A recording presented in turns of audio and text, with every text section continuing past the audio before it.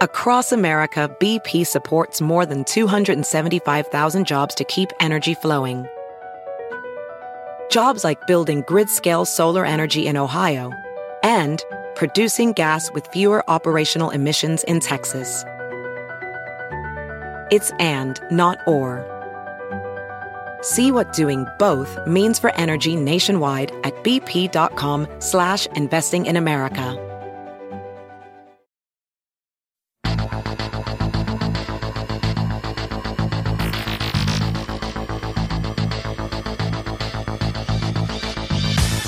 Welcome back to Everyday Einstein's quick and dirty tips for making sense of science. I'm your host, Lee Phelan, and today I'm joined by guest author Nicholas Day, who's going to talk with me about kids and developmental milestones. A few years ago, my wife and I were talking with some other parents, and one of them asked if our youngest son had started to walk yet. Some of the parents were amazed and a little concerned that a boy of his age hadn't started walking. After all, babies are supposed to start walking exactly 14.5 months after they've left the womb, right? So if you have a 15-month-old who hasn't started walking yet, that must mean your child's abnormal, doesn't it? Shouldn't you schedule some appointments with your pediatrician, psychologist, and maybe even an attorney? This episode is brought to you by Reagan.com. We're always trying to find ways to help you do things better, and nobody does corporate communications better than our friends at Reagan.com. Their reputation for practical, useful webinars and events is second to none, which is why I'm happy to tell you about an upcoming webinar from Reagan, Microsoft Outlook, an advanced tutorial. Those of you that use Microsoft Outlook to check your email and keep track of your meetings and appointments may not realize that there are advanced organization techniques that Microsoft Outlook has to offer. In this webinar, you'll learn how to use a 3-folder organizational system that will help you categorize email before it arrives in your inbox, search, sort, and quickly find past emails by using color categories, and schedule meetings, create tasks, and organize your calendar. If your inbox is even a little cluttered, you'll definitely benefit from this webinar. Just go to the show notes to learn more and find the special invitation from Reagan today. As parents, we often have concerns when our children's development doesn't follow the, quote, typical pattern, as dictated by countless books, magazine articles, and websites. Well, when writer Nicholas Day became a first-time parent, he fell into the same trap of reading and believing these expert opinions on what his son should and should not be doing at a given age. Then one day, he started doing his own research on developmental milestones. He discovered that there was a lot more to developmental milestones than he had been led to believe. That's why he decided to write a book called Baby Meets World, to set the record straight and put a lot of worried parents at ease. Let's check out what he has to say on the subject. Thanks, Lee. It's great to be here on the Everyday Einstein Show. Listen to this quote. Is this child normal, or shall I take him to the clinic? That's from the foreword to a book by the president of the British Psychological Society, published in 1956, and it neatly summed up the concerns his book was meant to address. The book's splendid title, The Normal Child and Some of His Abnormalities. A half-century later, the language for talking about these things hasn't gotten much more precise. After our family moved across the country when our son Isaiah was a toddler, we had to complete a 1-page questionnaire for his new daycare. The form was constructed like a Mad Libs game, with blanks for us to finish the sentences, and about halfway through it, we hit these. Developmentally, my child is... My child walked at... Isaiah at this point was in his mid-2s. He'd already run the terrifying gauntlet of early milestones. I had thought we were through with this. We weren't. At an interview a few months later for a preschool, long story, honest, the admissions director asked us, "And do you remember when he started to walk?" We tried to remember. "And is he meeting all his developmental milestones? Running? Climbing? Climbing? Climbing what?" We nodded numbly. A new wave of motor development research has overturned the paradigm on which developmental milestones were founded.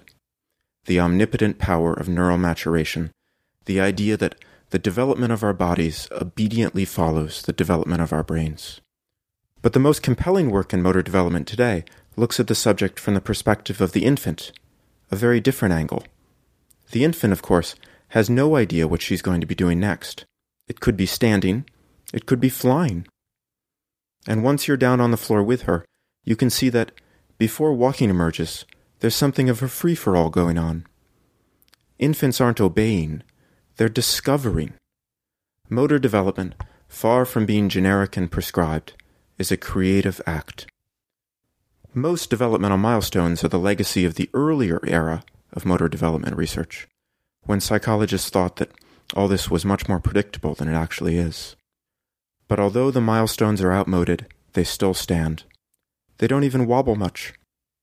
Developmental psychologists have pretty much discarded the concept of developmental milestones, but those milestones remain the only thing that most people know about developmental psychology.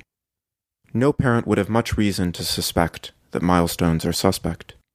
They are still prominently featured in child development textbooks and pediatricians' offices.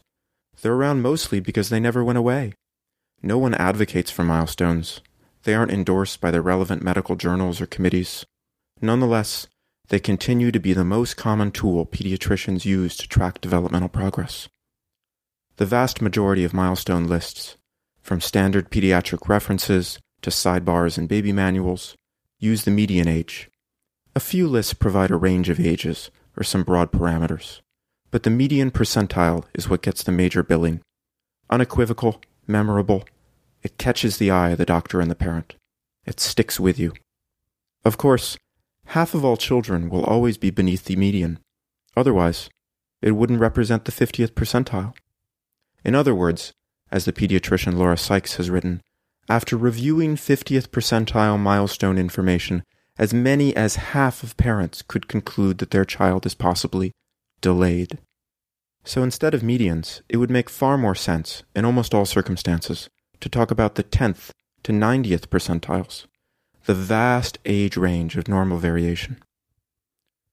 Even these broad parameters risk being too narrow, though. In a recent study, 45 infants were assessed monthly on their motor skills until they were 18 months old. During this time, their percentile rankings for motor skills rose and fell wildly, for no apparent reason. Sometimes the babies had small flurries of accomplishment, sometimes they fell into a rut. Nearly a third of them ranked below the 10th percentile at least once, the red line for at-risk development. But every one of them ultimately turned out just fine.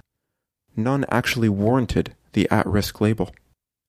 Time and again, studies have failed to predict future problems from motor development measures, and once you grasp just how many infants appear at risk, you realize why such studies keep failing. At any random point in time, a perfectly healthy baby is indistinguishable from an infant with developmental problems. By design, developmental screening is guaranteed to restore scores of false positives. Given how crucial early intervention can be, doctors and therapists will never stop screening for developmental problems, nor should they. But since it is so tricky to identify delays, they might never get much better at it either. Medically, we may always have to trade a preschool's worth of false positives, needless anxiety about developmental problems, for a few accurate diagnoses, actual developmental problems. That's probably a trade worth making. For children with serious problems, early therapy can be extraordinarily beneficial. But the rhetoric of milestones doesn't imply that doctors and therapists have to make this sort of trade. It implies a precision that's the very opposite of the reality.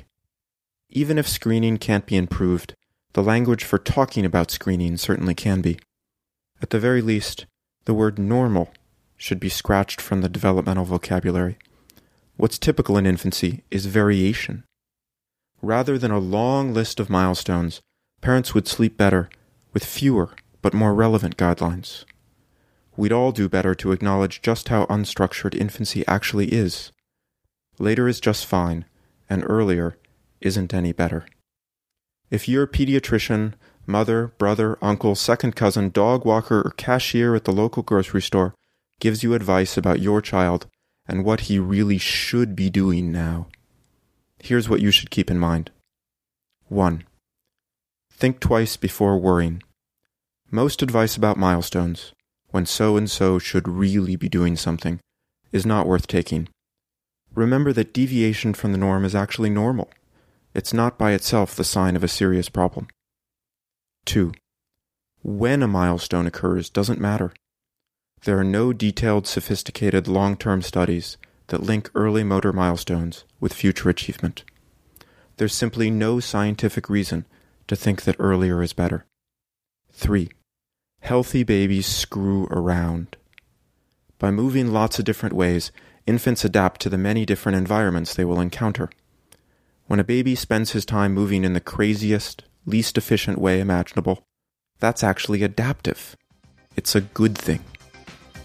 I'd like to thank Nicholas Day for his insightful, panic-free advice. If you liked today's episode, you can become a fan of Everyday Einstein on Facebook or follow me on Twitter at twitter.com/QDTEinstein. If you have a question you'd like to see on a future episode, send me an email at everydayeinstein@quickanddirtytips.com. Until next time, I'm your host Lee Phelan with Everyday Einstein's quick and dirty tips for making sense of science.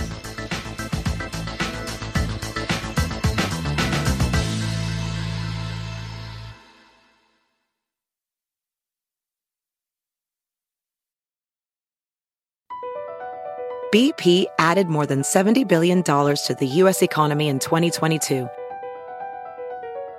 Investments like acquiring America's largest biogas producer, Archaea Energy, and starting up new infrastructure in the Gulf of Mexico. It's and, not or. See what doing both means for energy nationwide at bp.com/investing in America.